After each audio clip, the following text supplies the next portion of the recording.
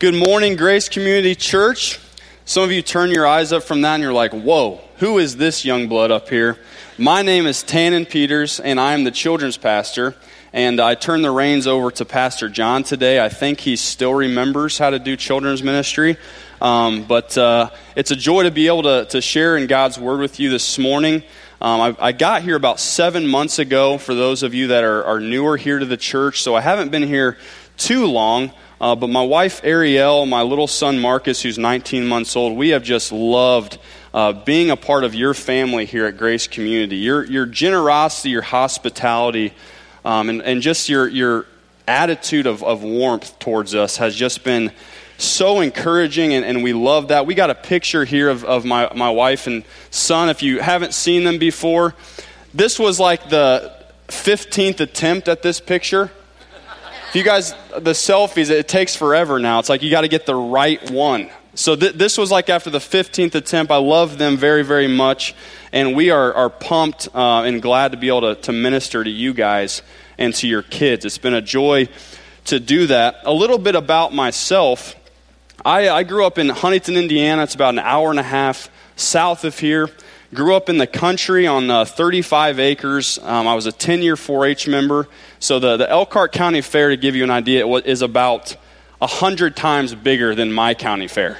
Okay, and I love the fair. We raise sheep. So I was a shepherd, an actual literal shepherd, for a little while in my life. Played basketball, and basketball took me to Grace College, where I met my wife. She played volleyball. And we got married, had Marcus, and now we're here. And to kind of segue, I said I grew up on 35 acres, okay? And I loved that experience, but that 35 acres, it felt like more like 1,000 because we were surrounded by ag fields, okay? And on certain years, if the farmers planted corn, which sometimes they usually did in unison, like, you literally couldn't see our house. Like, we lived back a quarter-mile dirt road, secluded. Like, seriously, like, no one could see us. I mean, you could have, like, hid a nudist colony back there. And the only people that would have known was a few surprise crop duster pilots. I mean, it was secluded. I mean, I could do whatever I wanted. I could shoot my guns. I could run around. It didn't matter. I had the space. And it was awesome. I loved growing up like that. My wife, she grew up in a very nice home here in Goshen, suburban neighborhood subdivision. Very, very nice community. And so when we first got married and we first had the opportunity to purchase a home, bringing those two things together, there was some differences in opinion, so to speak. And right from the get-go, my wife and I had to begin making some compromises, okay? And those compromises have made our marriage very, very great. I love my wife and all of her likes and some of her dislikes a little bit. But we came together and we began searching for our first home, okay? And thankfully, we were able to land on a little piece of property, and I was able to get 1 acre, okay? And that 1 acre, I was thankful for it. I was like, okay, I can run around a little bit. We had some fields around us. I was cool with that. And then all of a sudden, out of the blue, Pastor Jim gives me a call and says, hey, Tan, let's have breakfast. I want to talk to you about something. And so about 9 months ago, I sat down with him, and over the course of a few weeks, he and the team offered me a position to come on staff here, and we accepted. And upon accepting the role here, we realized, okay, we're probably going to have to start house hunting again.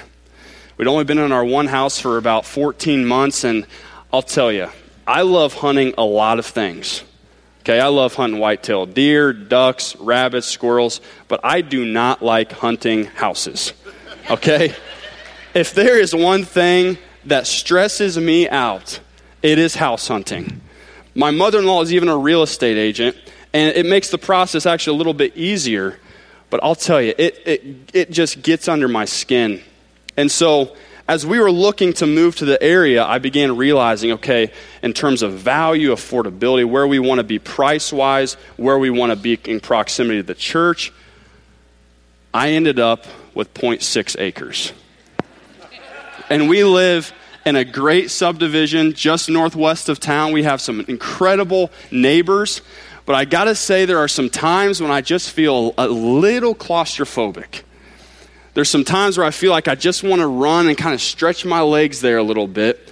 Sometimes I go out in my front yard and I shoot my bow, and I would just love it. Sometimes the neighbors wouldn't give me those looks sometimes. But over the course of the 7 months, I got to say that you can laugh and stuff, and I've laughed at myself with it, but over the course of these last 7 months, I've actually really wrestled with this. And I've wrestled with this desire to get out of there and to have what I had all of growing up. And it's created me, and I've battled with this discontentment of sorts within myself. And so when Pastor Jim, he told me, Tan, I want you to preach this Sunday, and here's the passage that I want you to preach. And I opened it up, and I read through it, and I was like, oh, man. It's one of those passages you're just like, Lord, I know you're going to be doing a work, because it's exactly what I needed to hear. We're going to be diving in this morning as we're going to be uncovering what is the secret of contentment. And I think that secret is one that we're going to find most satisfying this morning. And so if you would all stand with me, we're going to read Philippians chapter 4, verses 10 through 13. If you do not have a Bible, we'll have some ushers come forward. If you just like to raise your hands, that's our free gift to you, to have the scriptures this morning. Philippians chapter 4, starting in verse 10, and we will read to verse 13. If you would all like to read with me, we'll go ahead and start. I rejoiced greatly in the Lord that at last you renewed your concern for me. Indeed, you were concerned, but you had no opportunity to show it. I am not saying this because I am in need, for I have learned to be content whatever the circumstances. I know what it is to be in need, and I know what it is to have plenty. I have learned the secret of being content in any and every situation, whether well-fed or hungry, whether living in plenty or in want. I can do all this through him who gives me strength. Awesome. You may have a seat. So as I was beginning to look here, he opens this letter, this concluding remark of this section, Paul does, and he thanks these Philippians for their gifts. But something had happened along the way that had halted them from giving to him more. You see, the Philippians, when Paul first started his very first journey, his first missionary journey as he was beginning his ministry, the Philippian church was actually the only church that gave and supported him. I'm sure there was other churches around, but they all stood back and they just kind of let Paul go. Whereas the Philippians, they believed in Paul, they loved Paul, and they said, Paul, we're going to support you in everything that you're going to do. And so they sent him out with all kinds of gifts and support. But something had happened within about a 10-year period that had completely halted them from giving to him any longer. And so when Epaphroditus, who we learned about a couple chapters earlier, came back to Paul with all of these gifts from the Philippian church, he is just overwhelmed with thankfulness. I mean, he is pumped up. Pastor John next week is going to dive specifically into their monetary generousness towards Paul. But the thing I want to really bank on in this first opening verse is Paul here, he elevates the positive in this Philippian church while downplaying the 10 years of not giving to him. And as I was thinking about that principle, that idea, I thought to myself, wow, how often in our relationships, how often do we tend to elevate the negative while downplaying the positive? Like, I was even thinking about this in terms of some of you parents who your kids are now in school. And I know for me, there were times where I had a report card. I was an okay student. I worked hard. But math just killed me. Like, my parents had to go get like a master's degree just to help me with my homework. Because math was hard for me. But sometimes I think we can do it, and I'm going to use this as a metaphor. Your kid can come home, and he can maybe just do the option pass with his report card. He can kind of just flip it on the table, and then he just like walks away. It's like this thing is on fire, and he just wants to get rid of it, and he walks away, maybe into his room, or she goes and sits in the living room or something, and she just kind of leaves it there. So you go and you pick it up, and you open it. You're like, oh, okay. I see an A, B, B plus, B, a C, a D. And how many? I've used this tendency, and I'm using this as a metaphor. I've done this in my own relationship, even with my wife sometimes, where I'll go in and I'll be like, what is this C? What is this D? Like, I see all the A's and I see all the B's, but what is this C? What is the D? What's the deal there? What's going on? Are you not listening? Are you not getting along with your classmates, the teacher? Like, seriously, what's going on? Instead of saying, wow, look at the A's. You're doing awesome, but help us help you in getting those C's and those D's up to where they need to be. I think we do that. I know myself as a husband, there's been times I've walked in the house, I've had a nice, good day at work, and I'll come in and I'll go to maybe change my shirt or my pants or something like that, and I'll go to get them and I'll be like, oh, they're not there. Oh, mate, laundry. So I'll check the laundry. They're not washed yet. And my wife, who for the last hour has been preparing just an incredible meal for me, I'll go out and the first thing I'll say is, hey, babe, laundry? The shirt? Before, like, I'm just being real with you guys. I'm not hiding. I'm about being transparent and real. And I think some of you guys are in that place as well, where we have that temptation to elevate the negative before I say, honey, that meal that you're cooking, it smells really, really good. I'll worry about the laundry later. In fact, I'll do the laundry later. Okay? But sometimes we do that. We elevate the negative and we downplay the positive. When Paul right here, these people have not given to him in 10 years. But he's saying, thank you. Thank you for what you have given to me. You know what? I don't even care what held you back from giving to me these last 10 years. I am pumped and I'm thankful for what you have given to me. I was challenged by that statement, but as Paul goes on into verse 11, he makes an interesting statement. He says that even though you have given me all this, even though you have supplied me, check it out in verse 11. He says, I'm not saying this because I am in need, for I have learned to be content whatever the circumstances. So he goes from thanking them for their generosity to saying, but I don't need it.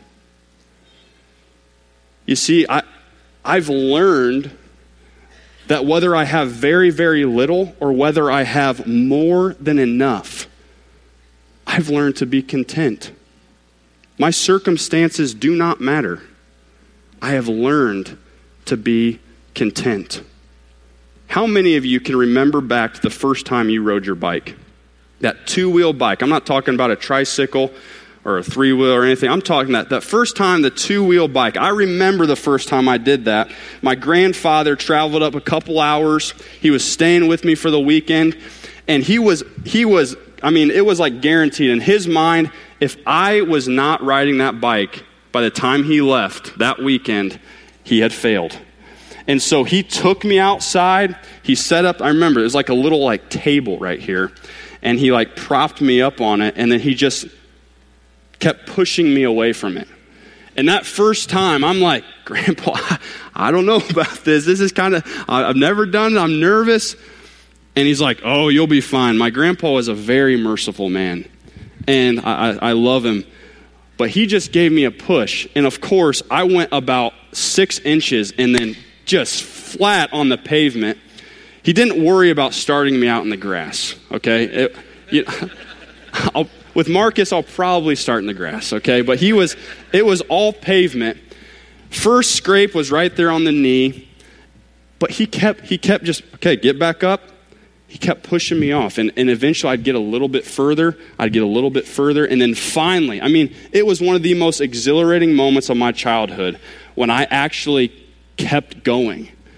And then I was like, I don't know how to stop it. Like, how do you... It was nerve-wracking, but it was exhilarating when I finally got it. But Paul is saying here that he has learned this contentment. And it's important for us to note that word, learned. Because Paul is saying here that this contentment, it didn't just like magically just come upon him and then all of a sudden, poof, like, wow, I'm content. No, Paul had to learn it. And for each of us in our lives, all of us begin this life. We begin as little babies, and we are always in need, and we are never content. I mean, Marcus, I'd set him down on the bed, and a second later, wah! I mean, just the littlest of things. But inside each of us, we have this sinful desire, this sinful tendency to be greedy and to consume for ourselves everything that we can. That's who we are, naturally. And so Paul is saying that as he's had a relationship with Jesus, that he has had to learn through the situations where he is very, very low and has very, very little, and through the times when he is living in abundance. When he's living in complete productivity. He's traveled through both of these areas, and he's saying that, you know what? It didn't matter what my circumstances were. I've traveled through it when I've had very little and I'm almost starving, or whether I've been shipwrecked and I've been out in the sea for a couple days, or whether I've been stoned. And I've been over here where, man, the Philippian church has given me so much. I have way more than what I need. I am living in abundance. Both of those circumstances, he says, I have learned to be content. As he transitions into verse 12, he says, I know what it is to be in need, and I know what it is to have plenty. He describes it all here. I have learned the secret of being content in any and every situation. He's learned the secret to being content in every situation. This secret, I think, and the thing that we'll dive into, if we go back to Acts chapter 8,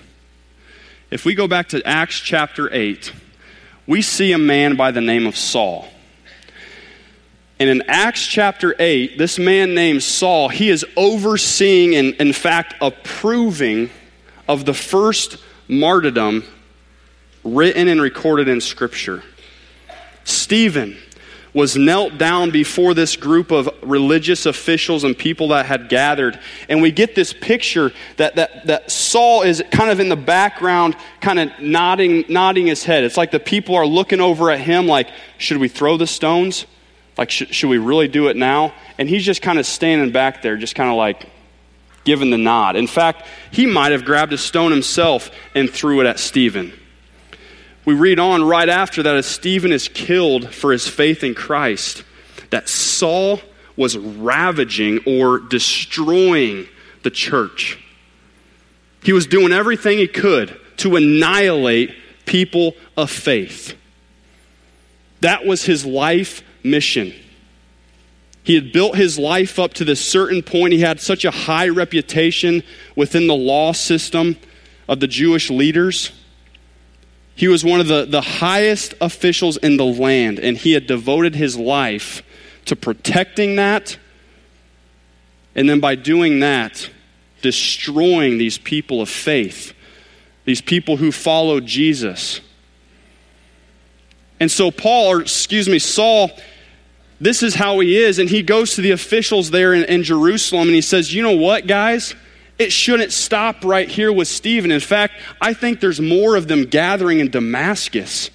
There's more people of the faith who are gathering up the troops in Damascus, and they're trying to go out and spread the word. You know what we need to do? We need to go to Damascus, send me, because I'm going to go there and arrest and potentially even kill as many Christians as I possibly can. Send me, I'll go. That's the type of missionary Paul was. He wasn't out to save souls, he was out to kill souls. And so Saul, he set out on this journey, and he's walking down this road to Damascus with his troop of men, solely intent on imprisoning as many of those Christians as he could.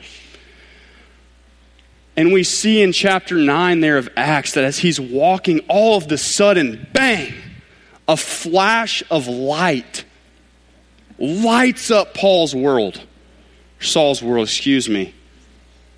It lights it up.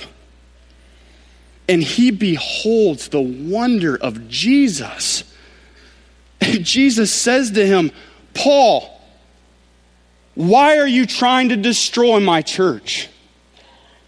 He asks him that question. I mean, can you imagine? Just put yourself in like his spot. He's walking, and Jesus himself, with nailed, scarred wrists and feet, says, why are you destroying my church? Like, what do you say? Paul's speechless. He has no words, because as he beholds Jesus, he realizes that everything that he's built his life up to that point was worthless. It was garbage. That this faith in Christ was actually real and life-changing. And he realized in that moment that he was covered in sin.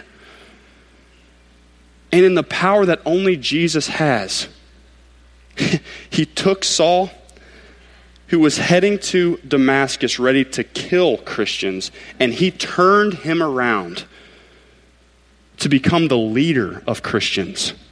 Only God can do that.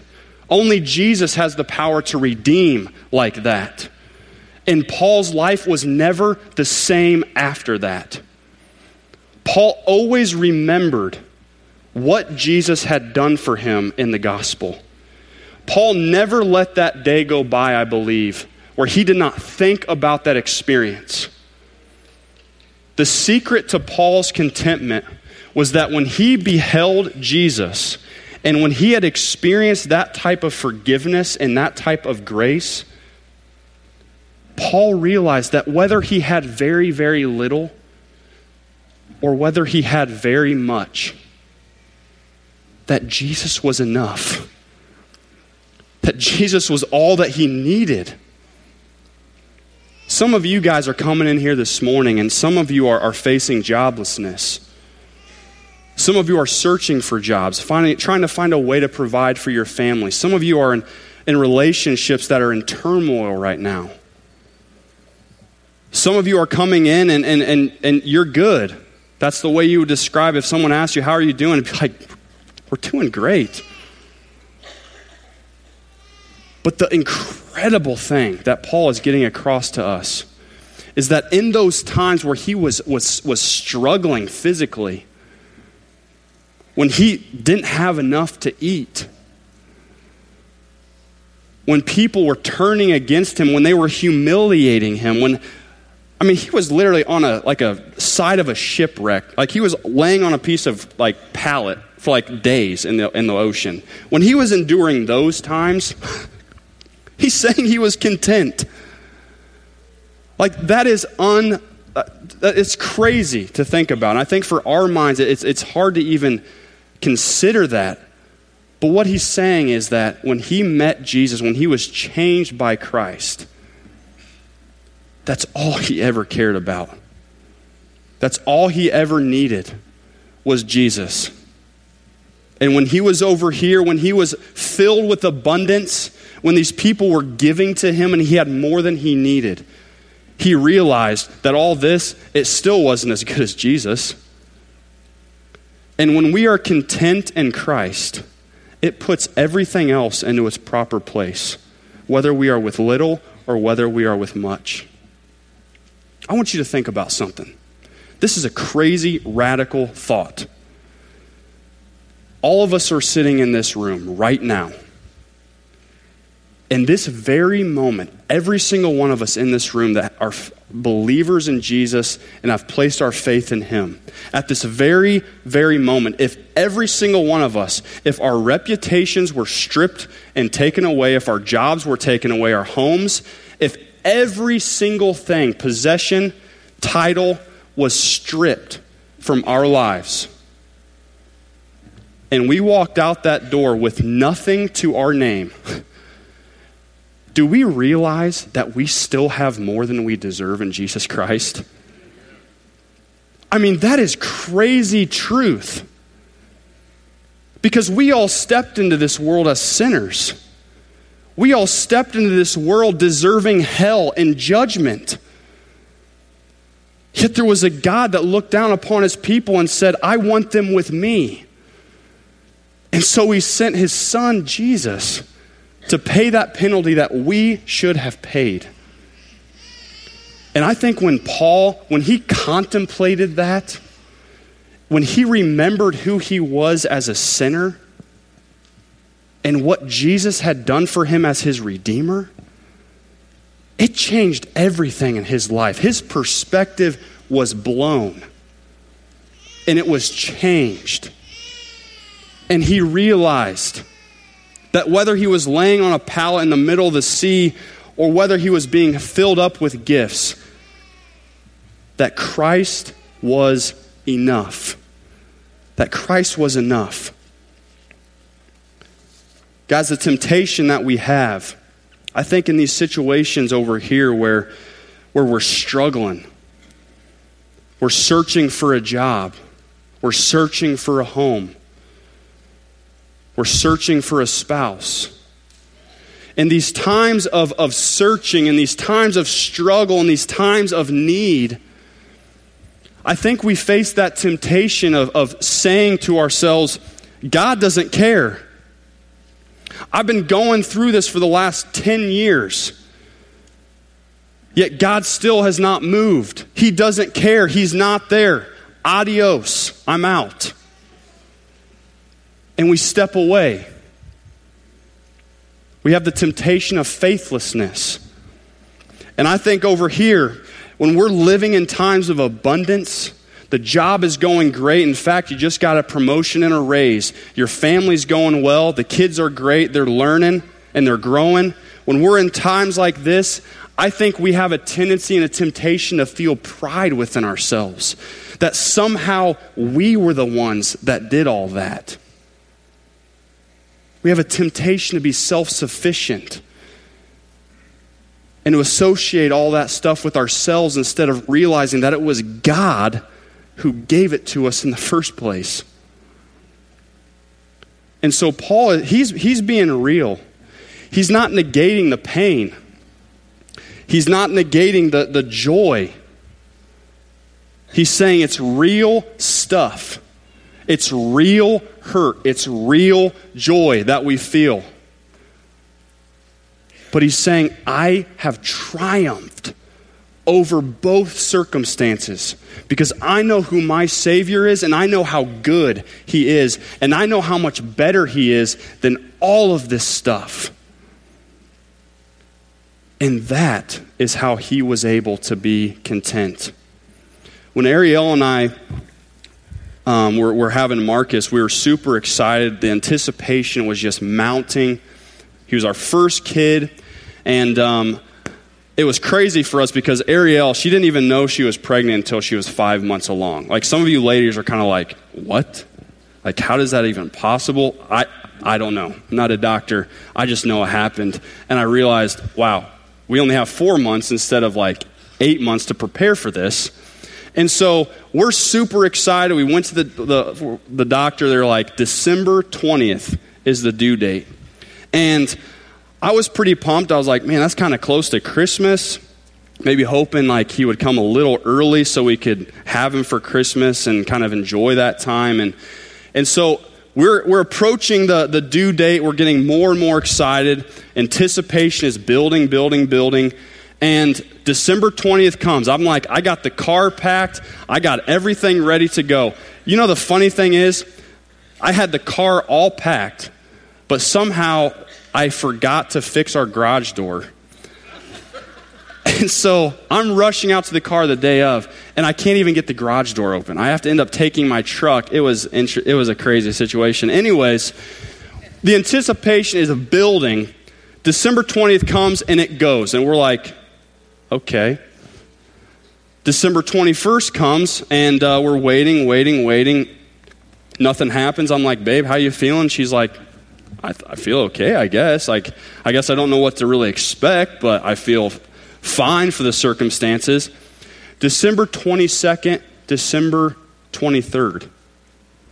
Come and go. And I'm like, when is this kid coming? Now, I say that now very conversationally, but my wife was just like screaming that. Like, when are you coming?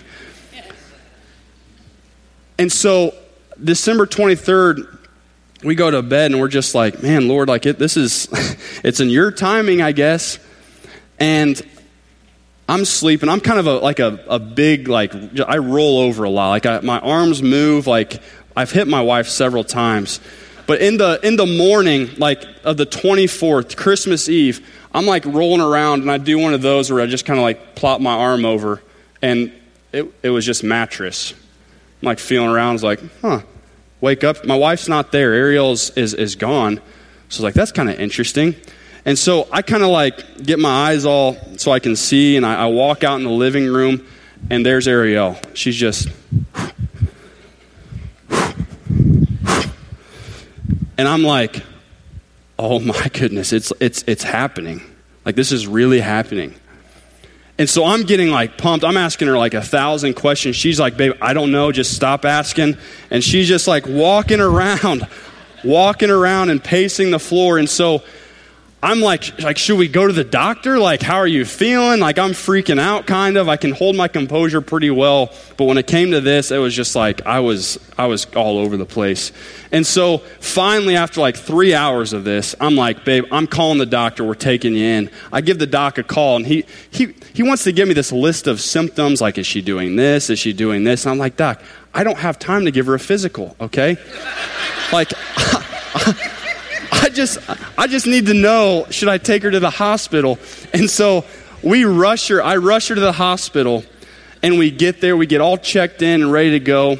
And then Ariel she went through labor for a long, long time. And we were in labor for about 23 hours, I think it was. And so we're like in the closing moments of this experience. And there's nothing like that. I mean, I've delivered a lot of baby lambs before, and like I've been a part of that experience, and God, I mean, it's a magical thing. But when my wife was the one in the labor and the pain, it was just a crazy experience. And so she's about ready. I mean, she's in the closing moments, and I've been kind of watching the doctors' faces because I have no idea what to expect. And so I'm just kind of reading their faces to kind of get an idea of how it's going, okay? And the doctors come to us. There were some things going on that they were unsure of, and so the doc comes over and is like, hey, guys, I just want to let you know we're going to bring some nurses in here, and they're just going to kind of be in here precautionary. It'll be fine. And so these last final moments, I can see the doctors are kind of they're talking amongst each other, talking a little bit faster. They're kind of prepping some things over here, and I'm kind of like, okay, what's going on here? And so there were some complications, and finally Marcus came into the world, and he was gray.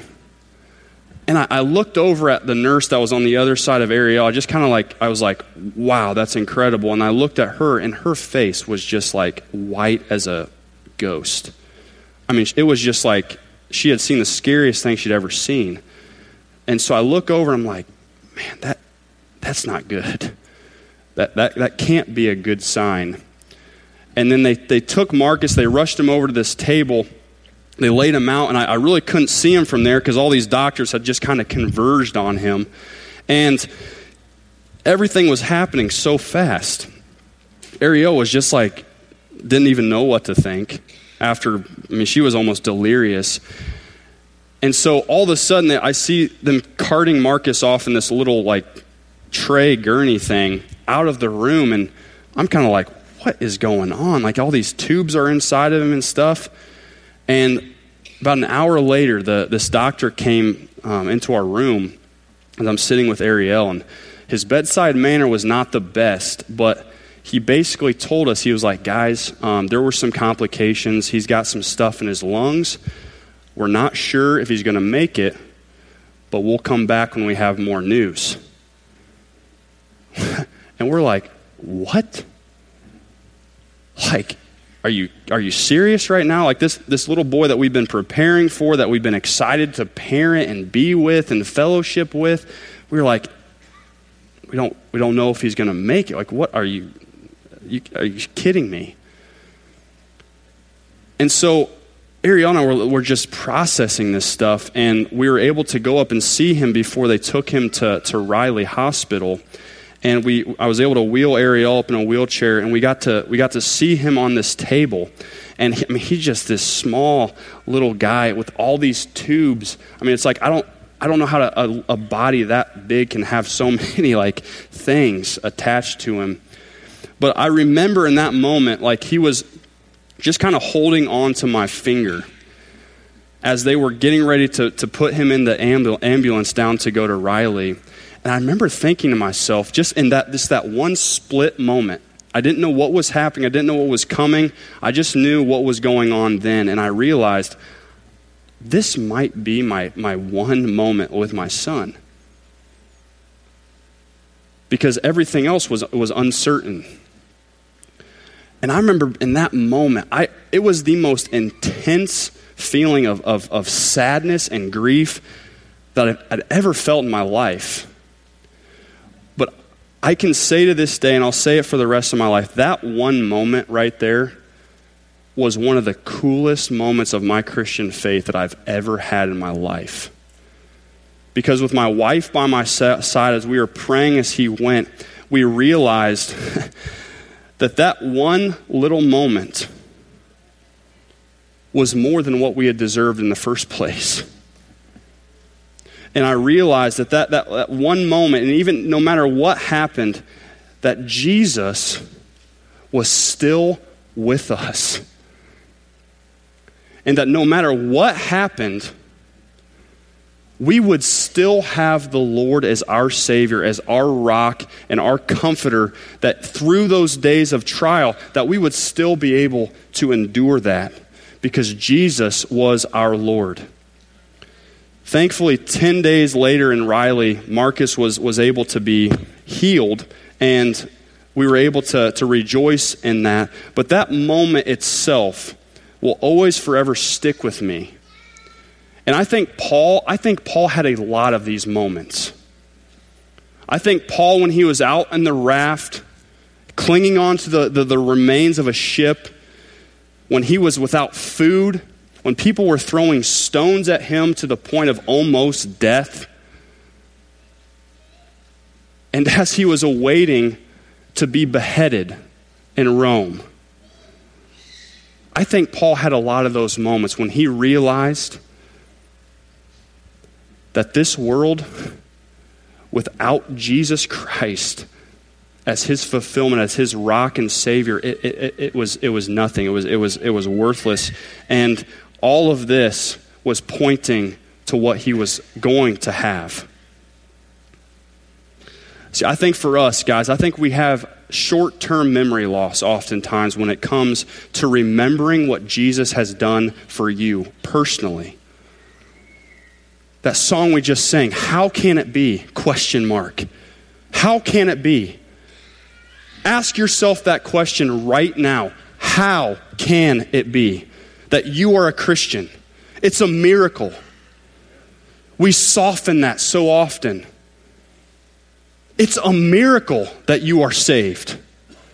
And it doesn't matter if you were saved when you were 5 years old or when you were 55. It doesn't matter. Both circumstances are miracles. A pastor described his testimony one time, and he described it, and he proudly and boldly said, I was saved when I was 6 years old. I asked him, so how do you share your faith sometime with and proudly share you were saved when you were 6. God protected you from a lot of things in your life. And I asked him, the times does it feel like that's less powerful? And he looked at me and he said, Tannan, however many sins, in fact, he said, I'll describe it to you this way.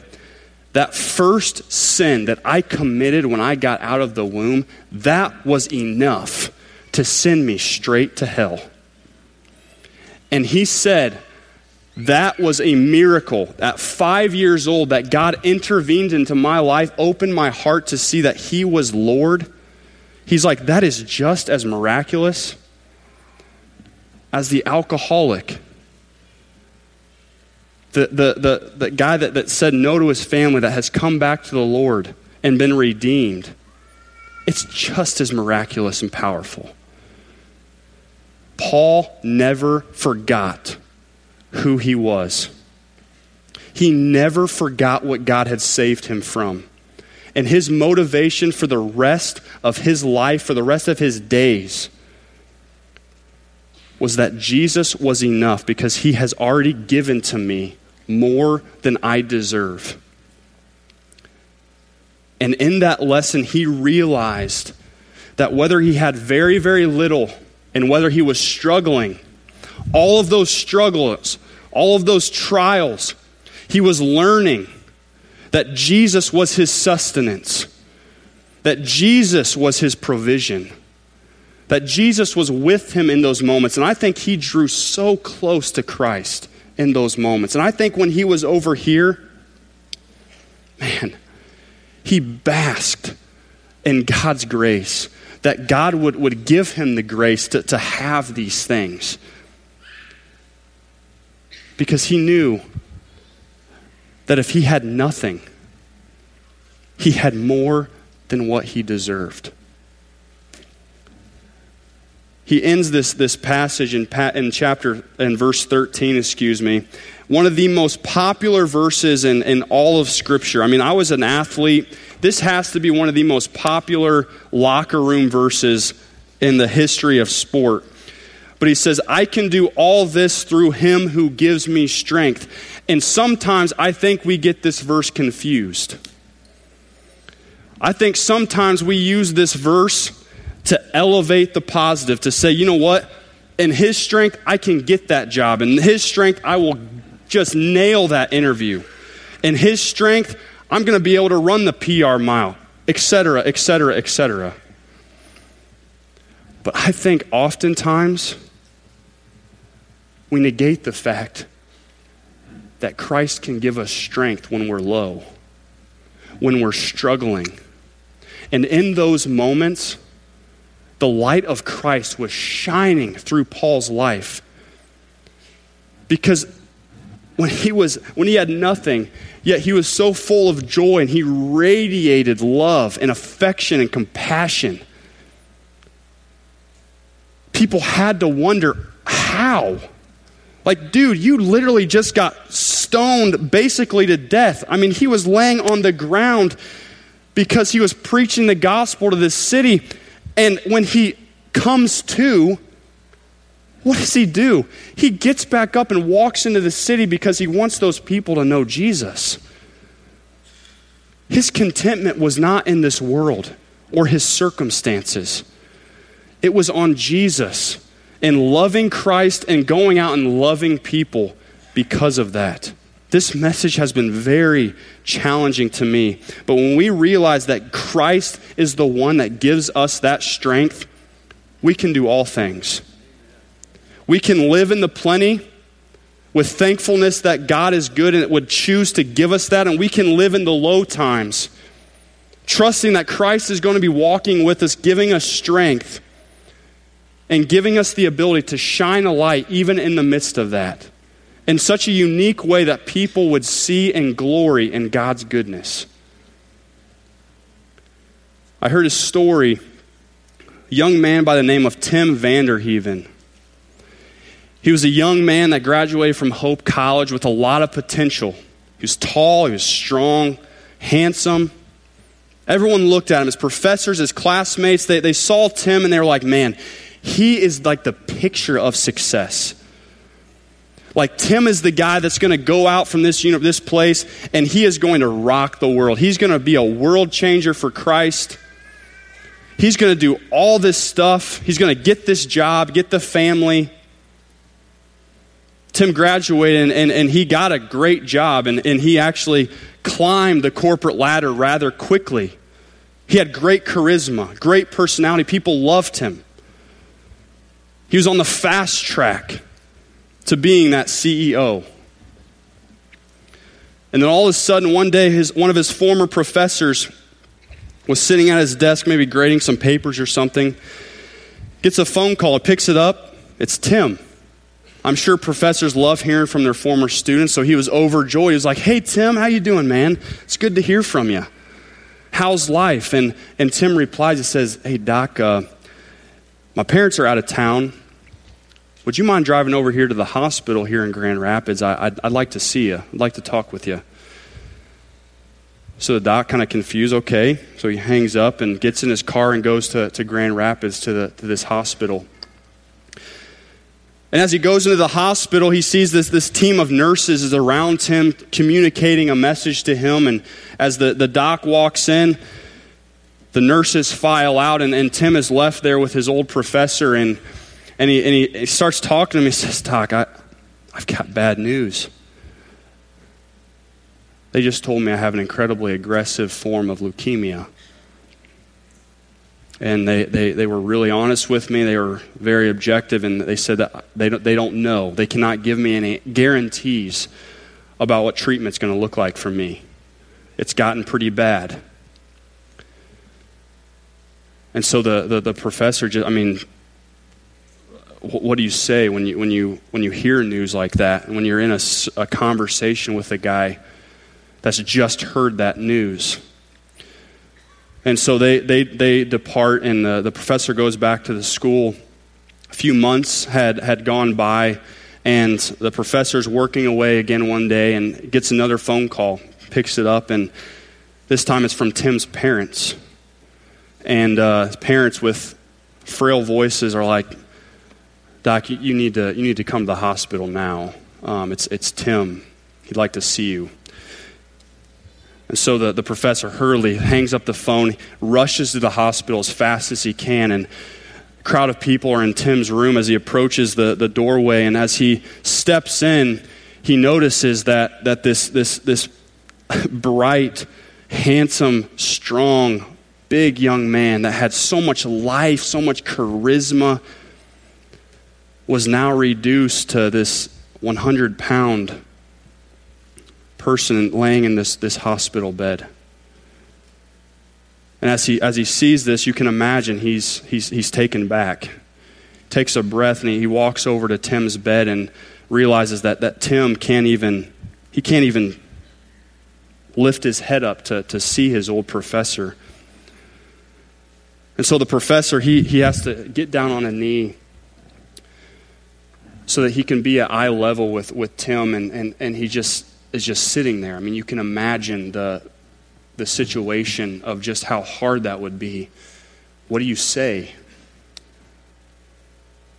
And so after a moment of silence, Tim looks at his old professor and he quietly says, Doc, I've learned something. And the professor is like, what is that, Tim? And he said, Doc, life isn't like a VCR. The professor was like that, kind of was baffled a little bit, kind of confused, maybe like you are now. And He's like, what do you mean, Tim? And Tim replied, and he said, Doc, you can't fast forward through the bad parts of this life, and you can't rewind back to the good. But the truth of it is that Jesus Christ has been with me through every scene. And he said, right now, in this moment, that is enough. Guys, as we think about this, what are we really living our lives for this morning?